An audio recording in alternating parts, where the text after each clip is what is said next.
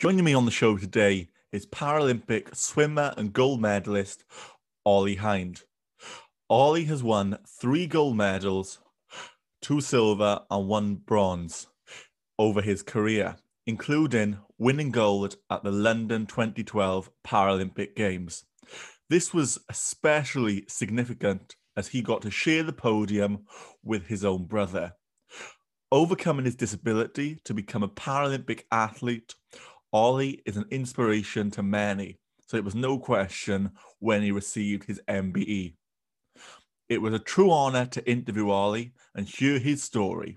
This episode is another brilliant, inspiring episode by a sensational athlete. The Paralympic Games is the pinnacle of the sport, so it takes that next level. So I remember when we landed from Beijing, I sat down with my coach and said, look, I really want to commit to this. I feel like this is my purpose and I can really make a go of this. And like I say, London 2012 was on the horizon, which was a huge motivating factor for athletes up and down the country. So we kind of set together a plan of how we were going to get from where I was, which was kind of, just, I guess, on the national scene, swimming at a really good level, but needed to take that next step to make it to the Paralympic Games. I don't know enough about you, but I do. Welcome to the Schofield Stories podcast, unmasking masculinity and mental health. Join me, Callum Schofield, as I work to strike the stigma surrounding men suffering from mental health. Every episode, a new inspiring guest will share his story, and this episode is no different. Welcome to the Schofield Stories. Let's get started.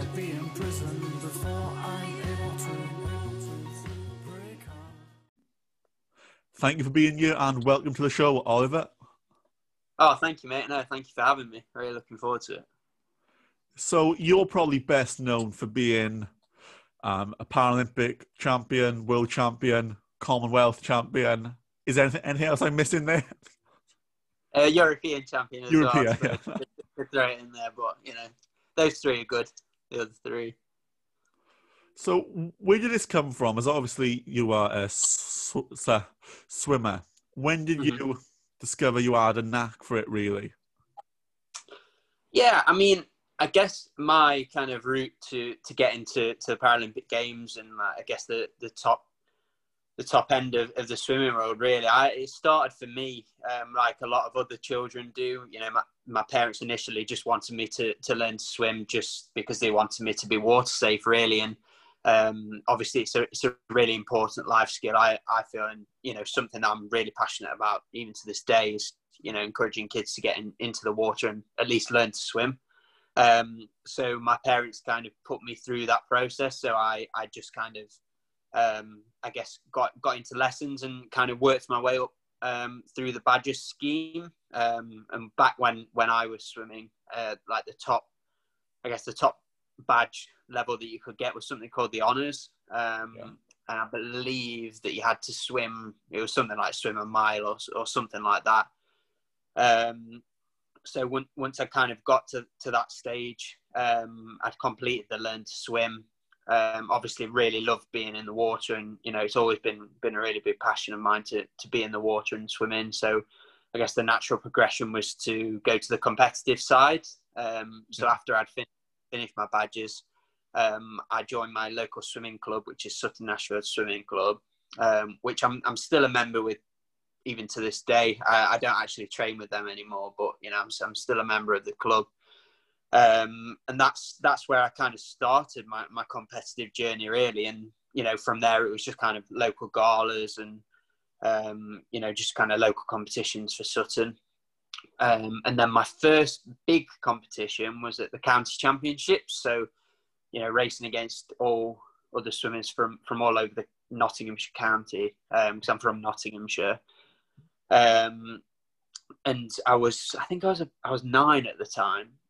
So obviously for a 9-year-old, it was a big occasion, big competition.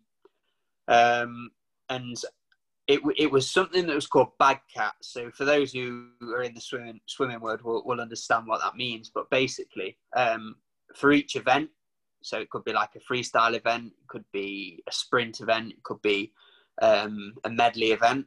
You get a certain amount of points, and then after like 3 or 4 weekends of racing, you get like an overall point score. And that's how they used to do it at the counties. And I actually ended up coming second. So from my performance at the counties, I was then asked to be part of what's called the Nova Centurion Swimming Club, which is, I guess, like the performance squad for Nottinghamshire, which is who I still swim with today. And I guess from there, kind of my real competitive swimming journey started, and obviously worked my way up from like regional to eventually national, and then obviously international competition. And I guess that's kind of where the journey really kind of took off, really. Yeah. Was there a time when you started to work your way up that ladder that you kind of thought, yeah, this is something you could do professionally, or was it always on the side? I think swimming was always like a really big passion of mine. I always loved being in the water. I guess to add a bit more like context to the story. So when I was first started my competitive swimming journey, I was actually swimming as an able-bodied competitor. All right. And I was also playing football. So I guess, you know, I like to, and I'm not lying when I say that swimming has always been a really big passion of mine. But I guess when I was really young, I think football, you know, like a lot of kids, you know, that's kind of what I really wanted to do. And, you know, I'm a big Man United fan, so Paul Scholes was my hero growing up. That's good. Yeah. Are you a United fan as well? Yes, I am, yeah. I like it. Love it. Yeah, so I was doing the two at the same time. And then my health started to really go downhill. And at first I had problems with my left knee, which eventually I had surgery on when I was probably about 12 or 13, I think. Yeah, and then from there things started to decline, and eventually I was diagnosed with my condition, neuromuscular myopathy, when I was about 14, I think. So it was a bit of a strange transition, because, you know, I was the able-bodied kid doing swimming and football. And then as I got a little bit older, kind of to 12, 13, obviously I couldn't really run around on the football pitch anymore. So that was kind of no longer on the cards. And I guess I had to really kind of dive into the no pun intended, into the swimming world. And, you know, for me, it saved me, because, you know, obviously as a young kid, not being able to kind of get around like you used to, and, you know, having these health conditions that you can't really explain. And yeah, it was really difficult. But for me, like I say, swimming really gave me that focus and that drive to be able to succeed in life. And yeah, I think that's the true power of sport. You know, for anybody, it can give you that passion and drive to succeed and really have a I guess like a purpose. I think for me that's what swimming was. And yeah, so obviously as I was going through the health stuff, swimming actually became more serious for me, and I seriously thought that I could do it. But also to add, I guess, to my story, I've got an older brother. He's about 4 years older than me, who's got the same condition. And Sam was actually born with what's called talipes, so club feet. So his feet were like turned in when he was born. So he had surgery to correct that straight away. So from, you know, the moment he was born, he'd always kind of grown up with a disability as such. And then later he was diagnosed with a neurological condition as well. But he was obviously as well into swimming, and he went to the 2008 Paralympics in Beijing. And I guess I remember at the time, you know, he was living the athlete lifestyle. He got this dream to go to the Paralympic Games and to win a gold medal, and he was still at home at the time. So I kind of got to see all the hard work that he was putting into his sport and his training and things. And eventually he did qualify for the Beijing Games. And, you know, I didn't really see this as a good thing at the time, but, you know, kind of looking back and in retrospect, it changed my life. You know, my parents said, right, Ollie, we're going to China to support your brother. And like I say, I wasn't really keen on the idea of going halfway around the world to watch my brother swim. But, you know, from the moment we landed in China for the games, you know, I completely caught the Paralympic bug. And it just really, everything that I was looking for in my life at that time with my struggles, I think it just kind of encapsulated everything and, you know, showed that even if you've got things that you have to overcome and, you know, things that are out of your control, you know, there's a purpose for you, there's a direction. So anyway, Sam went on to actually win a gold medal in Beijing. And, you know, I always cite that moment as, you know, the moment that really changed my perspective on my swimming. I always loved being in the water and I was very competitive, but, you know, I said, right, okay, my brother's done this. He's represented his country and won a Paralympic gold medal. Obviously, 4 years later, London 2012 was on the horizon. Maybe I could do it, but do it that little bit better. So, yeah, that was a massive turning point for me in my life and I guess my career, really. How did your training and, if anything, lifestyle change after that? So obviously, I can imagine it's a step up to train for something like the Paralympics as compared just for national swimming competitions, for example. Yeah, definitely. Yeah, obviously the Paralympic Games is the pinnacle of the sport. So, you know, it takes that next level. So I remember when we landed from Beijing, you know, I sat down with my coach and said, look, I really want to commit to this. You know, I feel like this is my purpose and I can really make it go this. And like I say, London 2012 was on the horizon, which was a huge motivating factor for athletes up and down the country. So we kind of set together a plan of how we were going to get from where I was, which was kind of, just, I guess, on the national scene, swimming at a really good level, but needed to take that next step to make it to the Paralympic Games. And it was just kind of, I guess, like incremental steps. So, you know, for me, and this is the advice that I give to a lot of young swimmers, it's just about doing the best that you can every day and taking that little step and always looking to improve every single day. If you're doing that, I guess you're kind of like chipping away at your big goals. So, you know, for me, my big goal was to go to London 2012 and win a gold medal. But it's every day in training, just trying to be that little bit better than I was the day before, try and improve, you know, whether it's my conditioning or my technique or whatever it might be.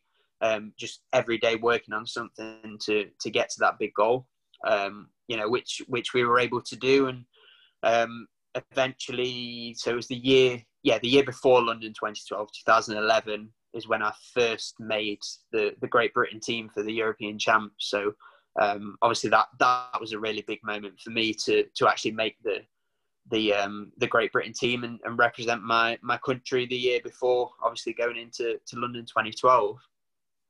So how was that in the European Championship? Like, could you describe the first time you actually represented, you know, your country, represented Great Britain? What was that like for you?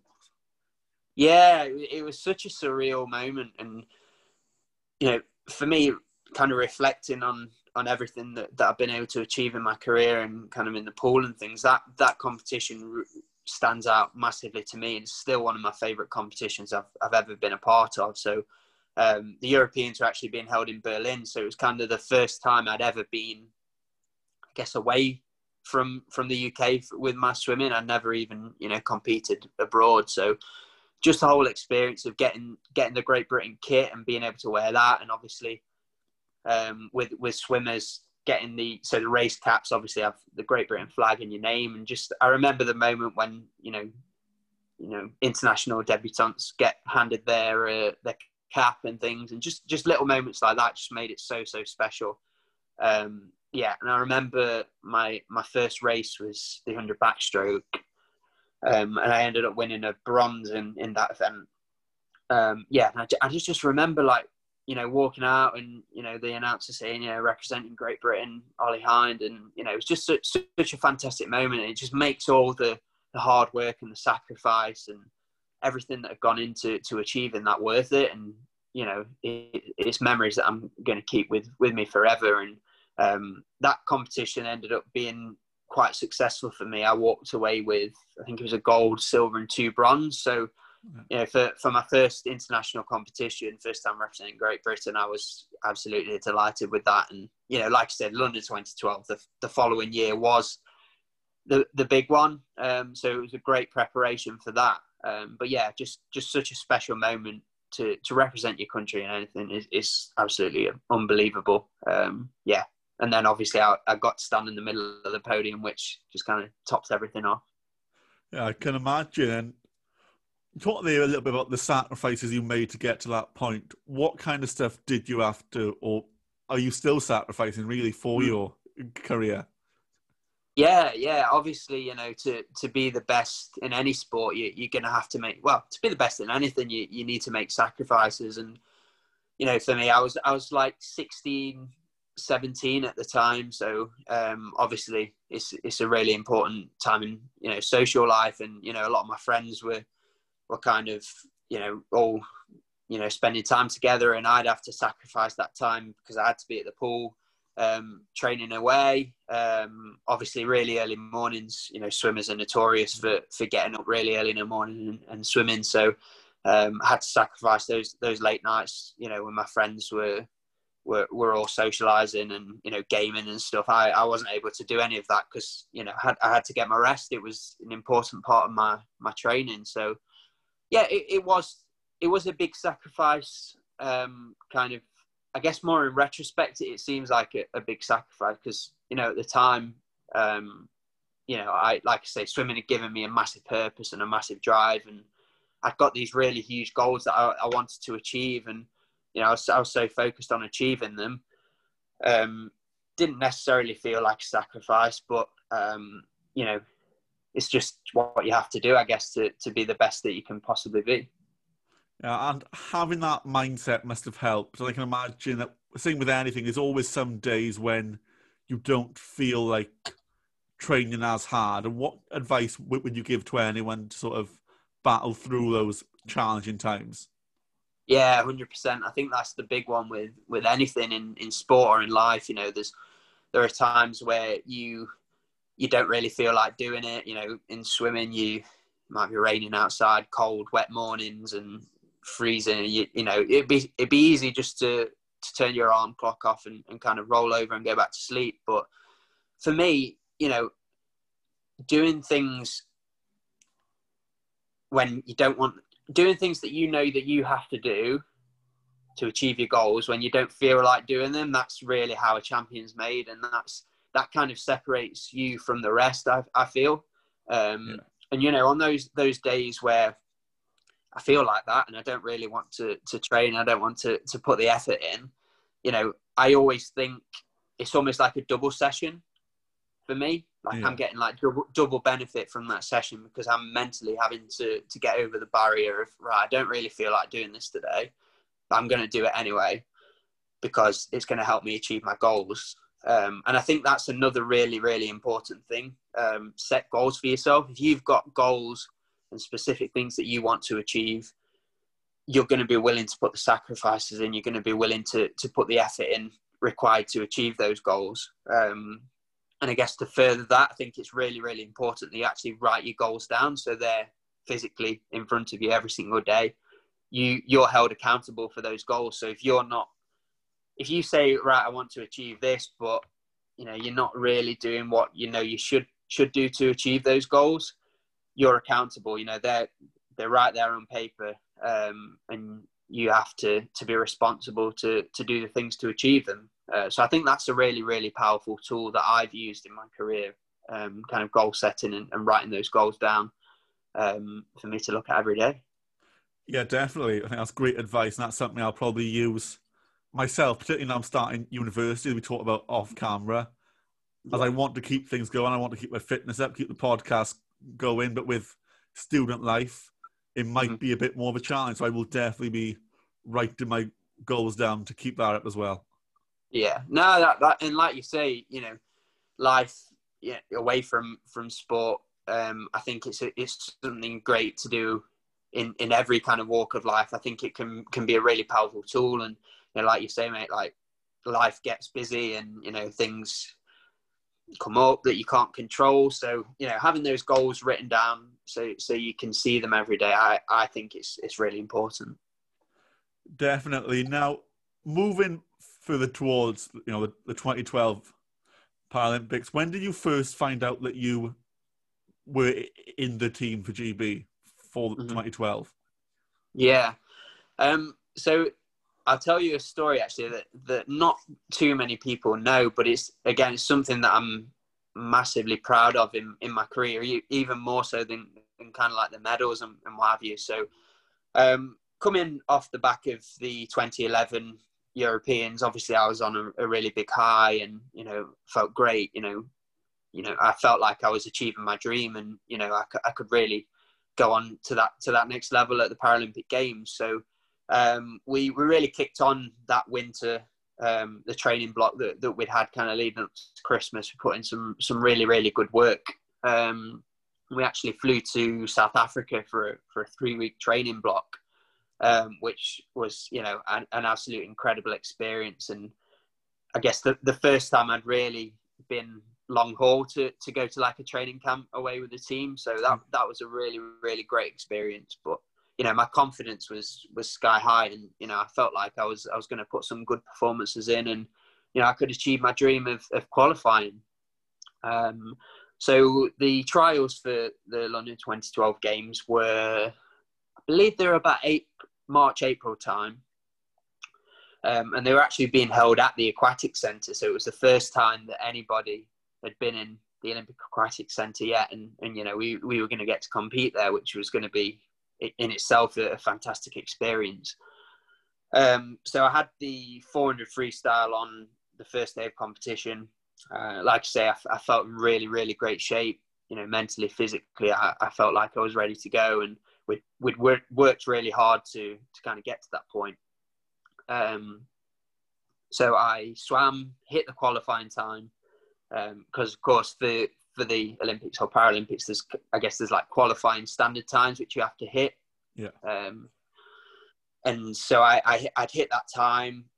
It was actually the number 1 ranked time in the world for the 400. Beat my brother, because we raced against each other. So I beat my brother. So obviously I was on top of the world. You know, this was the best moment of my career, and you know, I'd seemingly achieved what I'd set out to 4 years prior, watching my brother in Beijing, and I'd qualified for London 2012. But I'd got my other events to kind of come later on in the week. So the following day I had it was 100 backstroke. That's right. Of course, I was still on a massive high from the night before and hitting the qualifying time. Got in to do my warm up. You know, everything was fine. You know, felt really good. Felt like I was ready to swim fast again in my backstroke. I picked up my bag, ready to go and get like my racing stuff on to get ready, final preparations for the race. And I actually slipped in the changing rooms. So I slipped over and landed on my wrist. And I knew instantly that something wasn't right. So I'd, in absolute agony, to be honest, put my racing suit on. I'd got in the pool and tried to swim, and I just couldn't. So I knew something was wrong. And from then, obviously, I went to the hospital, and it turns out I'd fractured my wrist.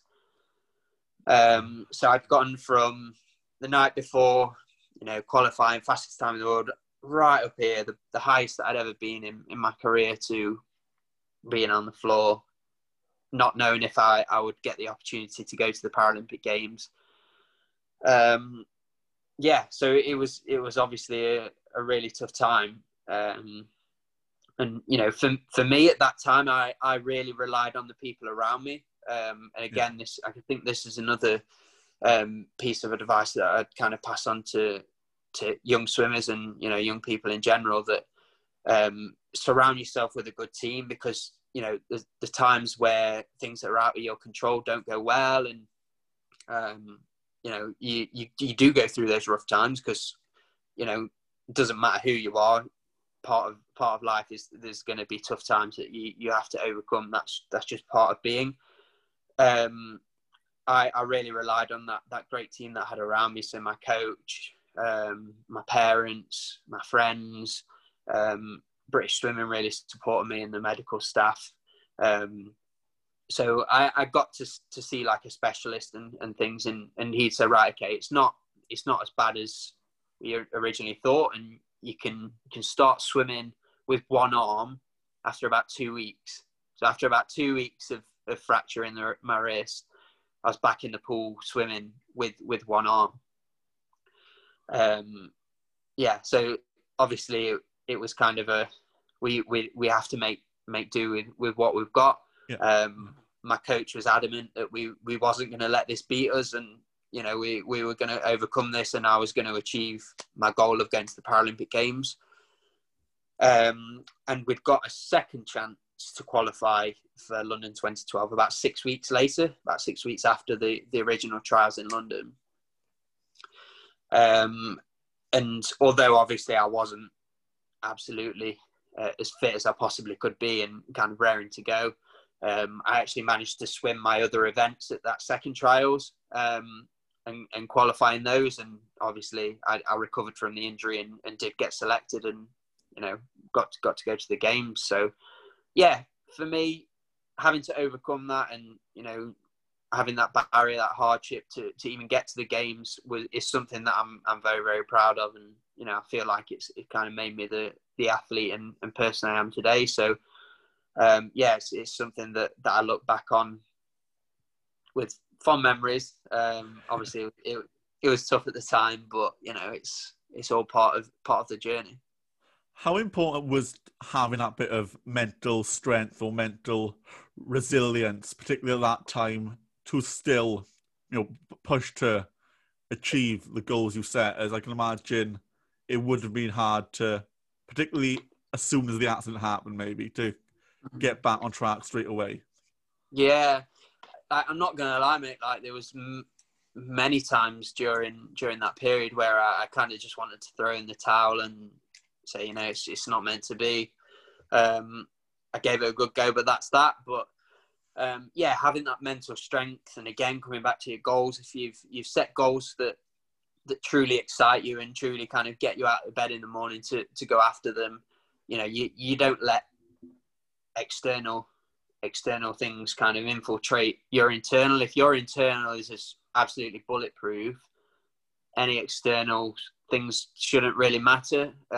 So for me, I did have that mindset. Obviously there was ups and downs, my goals, but again, also my team, you know, my coach was really big during that time. And we worked really hard in the gym as well with my strength and conditioning coach and physios and stuff to get the best out of what I could do.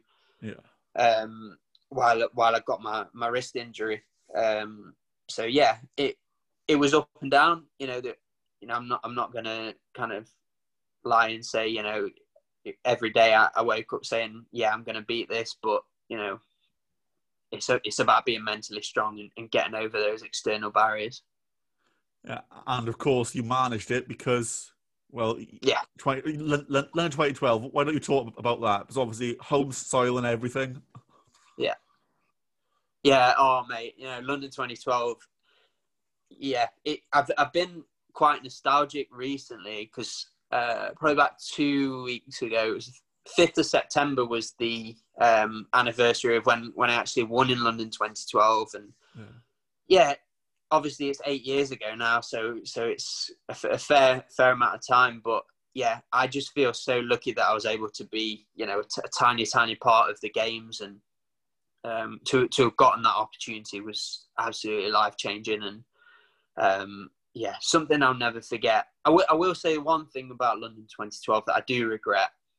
So I was only 17 at the games. I think at the time I didn't really appreciate what kind of the magnitude of what I was a part of. And like, for instance, I didn't actually take any photos while I was at the games, which, you know, is kind of crazy really. But yeah, I feel so privileged to have been a part of the games and to be a part of that great team, because it changed people's lives. Not only the athletes and the staff that were actually there, but the games makers and the people watching at home that were inspired by London 2012 and kind of that legacy that it created.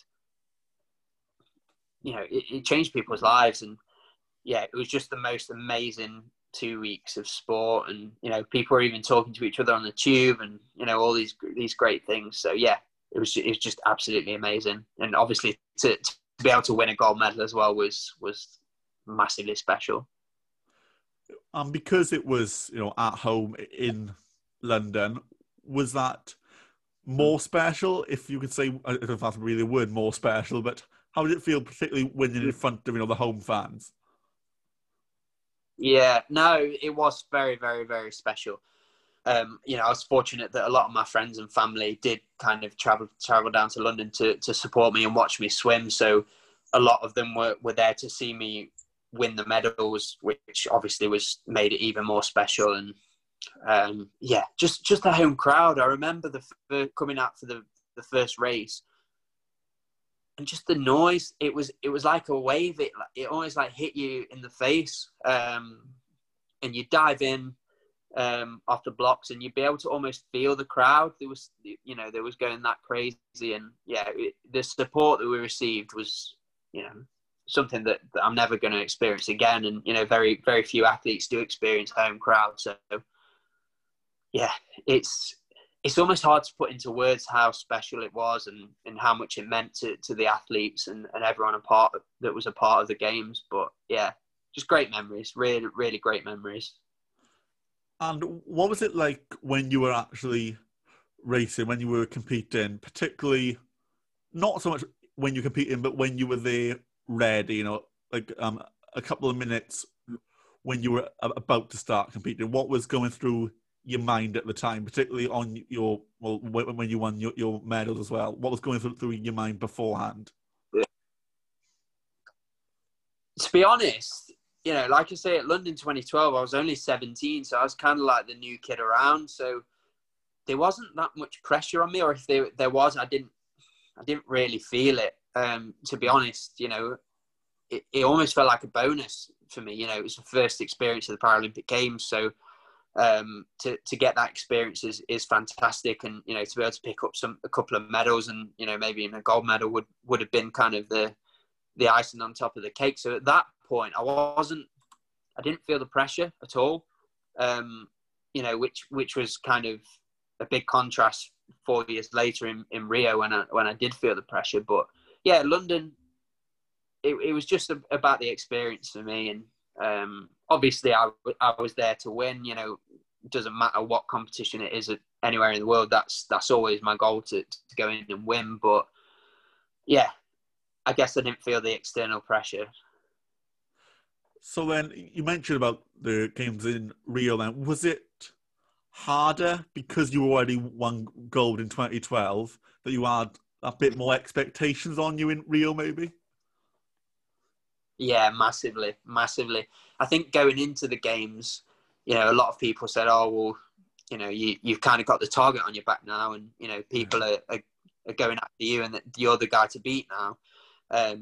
Because I guess obviously it's a massive blessing, but the 4 years from London to Rio had been really successful for me across Europeans, Worlds, and Commonwealth. So I had got that target on my back, and I think going into the games I'd played it off, and I don't really get nervous, and I'll be fine. But yeah, I really felt it at the games, and yeah, just the pressure to perform. And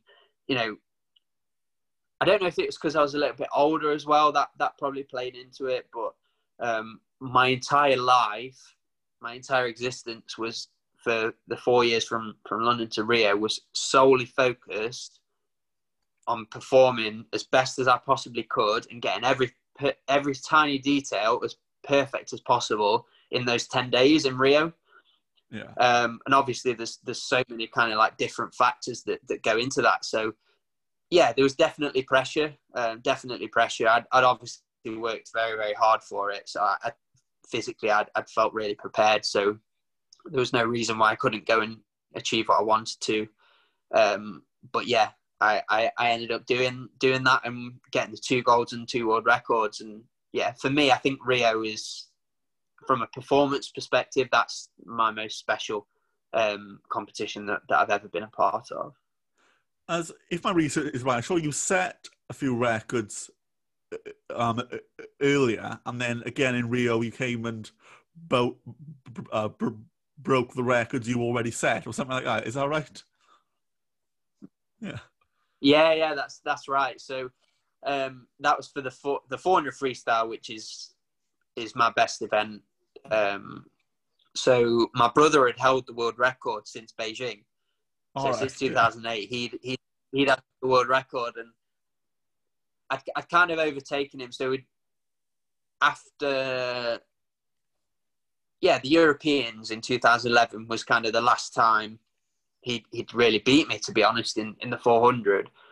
So I was beating him in competition, but I was kind of like edging closer and closer and closer to his record. And, you know, it was a bit of a joke, really. Like, it became a bit of a joke, and people was kind of doubting me and saying, oh, you know, you're never going to get your brother's world record. And, you know, more and more times kind of went on, and I was just kind of like there or thereabouts.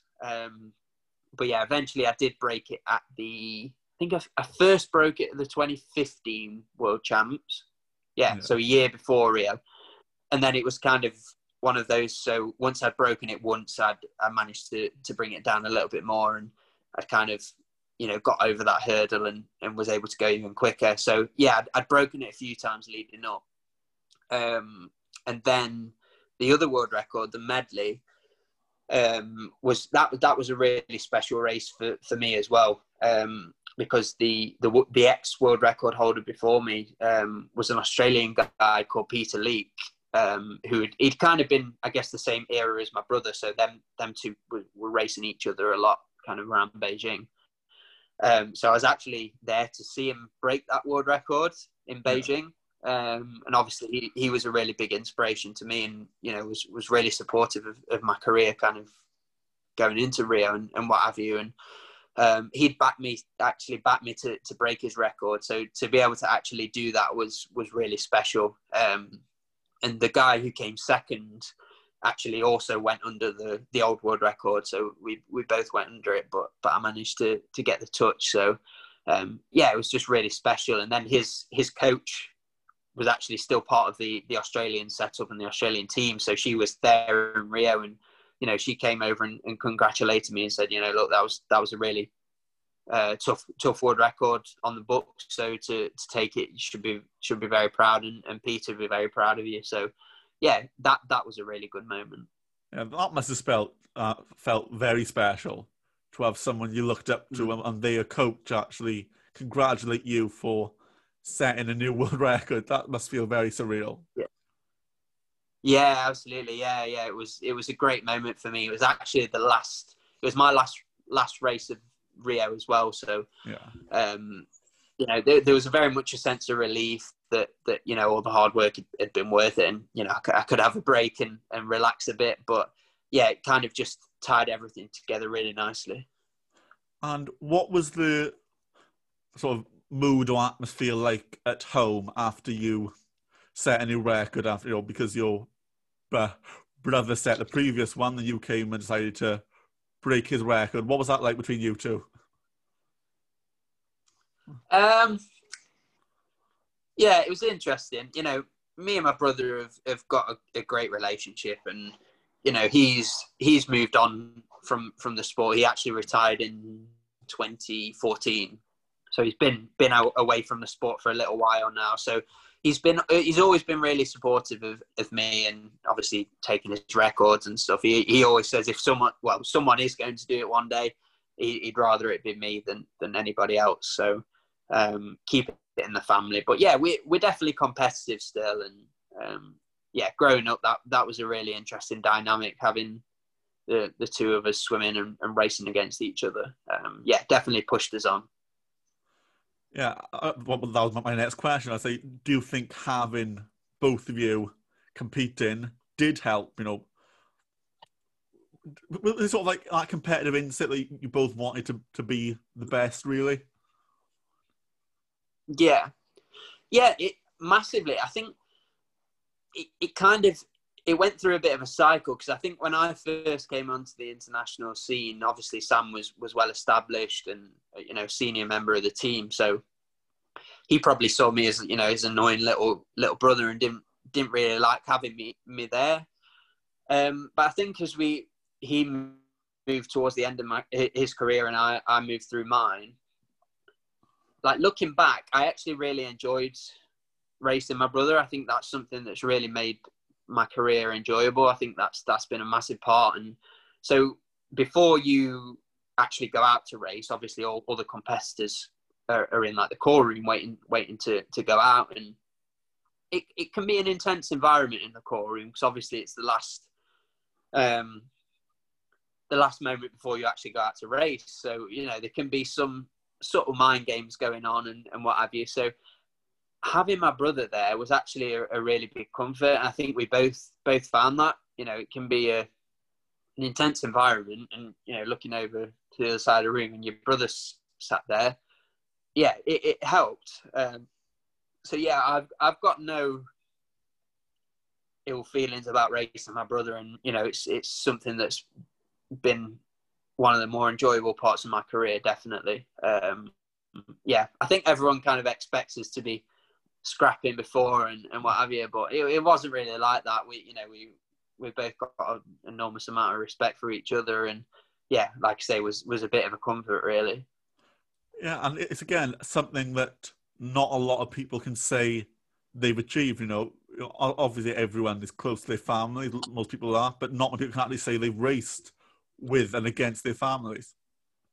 Yeah, So, yeah, absolutely. Yeah, in London 2012, you know, we got to stand on the podium together, which, you know, not many people get to stand on the podium at an Olympic or Paralympic Games, but to be able to do it with your brother as well, you know, it was great. You know, it was something that means a lot to both of us. So yeah, it's definitely, yeah, like I say, I think people thought that we would not enjoy it, and, you know, like I say, we'd be scrapping with each other, but, you know, I think we're very lucky that we got that opportunity. Yeah, absolutely. And now moving on from Rio 2016, I guess, and you had your next set. Well, you were set on the Olympics, which were meant to be being held now. Was it 2020 in Tokyo? Was that one of your aims, or? Yeah, definitely. Yeah. Tokyo 2020 was obviously my aim, and, you know, it's been a funny year for everybody. Yeah. You know, never mind just after that we're preparing for the games, but yeah, you know, I think with anything in life, and, you know, like I said before, with the external kind of noise, and you need to just block it out. So for me, during this lockdown period and obviously COVID, I've tried to stay really positive and use it as a positive, you know. Yeah. Although, you know, it sucks that we haven't been able to have the games this year. It just means that we've got another year to prepare, another year to train hard and keep getting better. And before all of this COVID stuff happened, you know, I felt like I was in a really good place. I felt, you know, as good as I had since Rio. So just trying to recapture that and hopefully have that feeling and that momentum going for a little bit longer, for me is probably a really good thing. So yeah, it's all about perspective, isn't it? You know, that's a really important skill to have in life, to be able to change your perspective on things. So it's about looking for the best, particularly in I don't like to say a bad situation, but a challenging situation. Absolutely, yeah. Because, you know, there's nothing we can do about it. You know, there's nothing that we can do. You know, you've got to control what you can control, and, you know, if you're doing that, if you're doing everything that's possibly within you to be the best that you can be when you need to be, there's not much more you can do than that, really. So yeah, it sucks, and obviously there are a lot more serious and bigger things to to be concerned about than sport at the minute. And, you know, that's obviously very rightly taken precedent over sport. And, you know, I'm happy to wait. Yeah, and well, I'll say, with all this lockdown and everything, has your training been affected at all, or have you still been training regardless? Yeah, no, I mean, obviously, it's for me being a swimmer. Obviously, you need a swimming pool to do it. So, unfortunately, I've not got one in the back garden or anything. So, yeah, it's been, you know, massively affected. So, when we first went into lockdown, I had to stop swimming. You know, obviously couldn't go to the gym anymore and what have you. So I kind of took it upon myself, and I already had some equipment actually with me at home to kind of set up a bit of a home gym, which I'm actually. Here, I'll give you a bit of a preview. So I've got my little home gym set up there. Proper gym, isn't it? Yeah, no, I'm very lucky to have what I have, and you know, speaking to some of the other athletes, they've not, and you know, they've struggled. But yeah, for me, I wanted, like I say, I had really great momentum going into lockdown. I wanted to keep that going, and having this training at home, you know, it's been refreshing almost. You know, obviously it gave me something to do every day to actually to get in here and train and do some work. But for instance, I've got my heavy bag up. I'm a big combat sports fan anyway, so I like watching, you know, the boxing and MMA, and you know, boxing's something that I'd always wanted to try. So I thought, why not? This is a great opportunity to give it a go, and you know, obviously it's a great workout for me anyway. So yeah, like I say, it's just perspective and using the time wisely to try different things and yeah, make the most of it. Yeah, and that's, you know, incredible to see that you have got that perspective, that you are looking for the best, you're still training, and you're not treating it as a negative. As again, similar to when you had your fractured wrist, like, I bet it could have been very easy to take this as a negative and maybe move into a negative mindset because of it. Yeah, definitely. Yeah, it is so easily done. And, you know, I whenever I'd spoken to people during lockdown, you know, I was very positive, and, you know, I understand that people really, really did struggle during lockdown, and, you know, it was a really difficult time for a lot of people. But yeah, for me, it's about being positive. There's no point in kind of spending too much energy on the negative stuff. And you know, for me, I'm a very proud person, so I always want to try and get the best out of myself, and to be in that positive mind frame, and to, you know, life's too short to be negative and, you know, kind of down. And, you know, everybody goes through difficult times in life. That's what being a human being is. And, you know, it's just inevitable. No matter who you are, you know, how much money you've got, where you live, what country you're from, everybody goes through tough times. But it's just how you can respond and how you can use that to move forward and grow, really. So this lockdown period, I tried to do that, and, like I say, make the most of it. Even other things. So, for instance, I like reading, but I don't usually have that much time or energy when I'm kind of fully training to really commit to it. But, you know, I was reading, you know, 2-3 hours a day during lockdown, and, you know, just making the most of the time. And yeah, it's just, that's it. It's just being positive.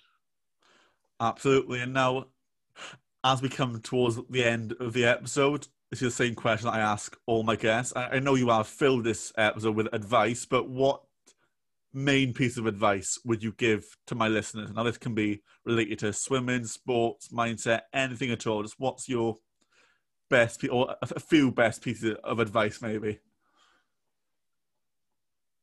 Okay. Yeah, this is a great question. It always stumps me when people ask this, and I always think I should have an answer prepared. But I think something, I guess, tangible to take away would be kind of the goal setting thing. I think that's really important now, particularly as we're obviously going back into normal life a little bit more, and kind of getting out and about, and, you know, like yourself is starting a new venture at university, and, you know, people are heading back to work. I think setting the goals is a really, really, really important thing for people, just to kind of re-energize them and get them going again, and get them excited to go after it, really. So I think, yeah, definitely sit down and just spend some time setting some goals for yourself and kind of what you want to achieve. You know, it could be something as simple as, I want to get up 15 minutes earlier in the morning, so I've got more time to get ready. Or it could be literally anything, something as small as that. Or it could be, you know, for the athletes listening, it could be, I want to try and make it to Tokyo 2021 next year. You know, it could be absolutely anything. I just think setting goals for yourself and writing them down is so important. So that would be one. I think maybe for those that are going through a bit of a tough time, and, you know, have struggled through this period, I think just spend a little bit of time, just looking at your perspective. Are you asking the right questions? I think that's really important. And a lot of the times when you're in a bad place or you're struggling, you know, you mentally and internally, you're asking yourself the wrong questions. And if you're just kind of a bit more conscious about that and think about that, what am I actually asking myself on a day-to-day basis in my head? Because, you know, we're all asking ourselves questions, you know, whether we realize it or not, we are. Can I ask myself better questions? That means I'm going to get more out of myself and feel a little bit better. So I think that's really important. And again, another, I guess, little exercise that you could do and write down a couple of things that you're grateful for. I think that's really important as well, as we kind of go into more normal life. And obviously people are a little bit apprehensive and negative. So yeah, just maybe try that. I think that can really help change your mindset. Yeah, definitely. And thank you be positive. Generally be positive. I say you're probably one of the most positive guests I've ever had on the show, and I really enjoyed interviewing you, getting to know you. Yes, so thank you for coming on the show. Really, is all I've got to say. No, my pleasure, mate. It's been good to chat. Yeah, definitely. That's an important message there. Just talk and chat. That's important to everyone. Yeah, definitely.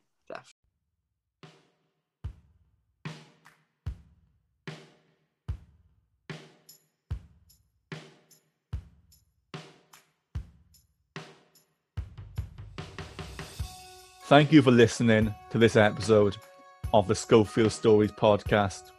Without you, my incredible listeners, I wouldn't be able to do what I do. So I hope you know how much your support means to me. We're on a mission to strike the stigma and unmask masculinity and mental health. And just by tuning in and sharing this podcast, you are playing a key part. Schofield Stories, as always, is proud to support Stop Holding Back, a personal development charity for people who stepped up, a charity and a cause very close to my heart. Finally, if you want more, you can find us on Instagram, Twitter, and the official Schofield Stories website, theschofieldstories.com. That's all from me today. I hope you really enjoyed this episode, and I can't wait to speak to you again soon. I've been Callum Schofield. You've been listening to the Schofield Stories. Bye for now.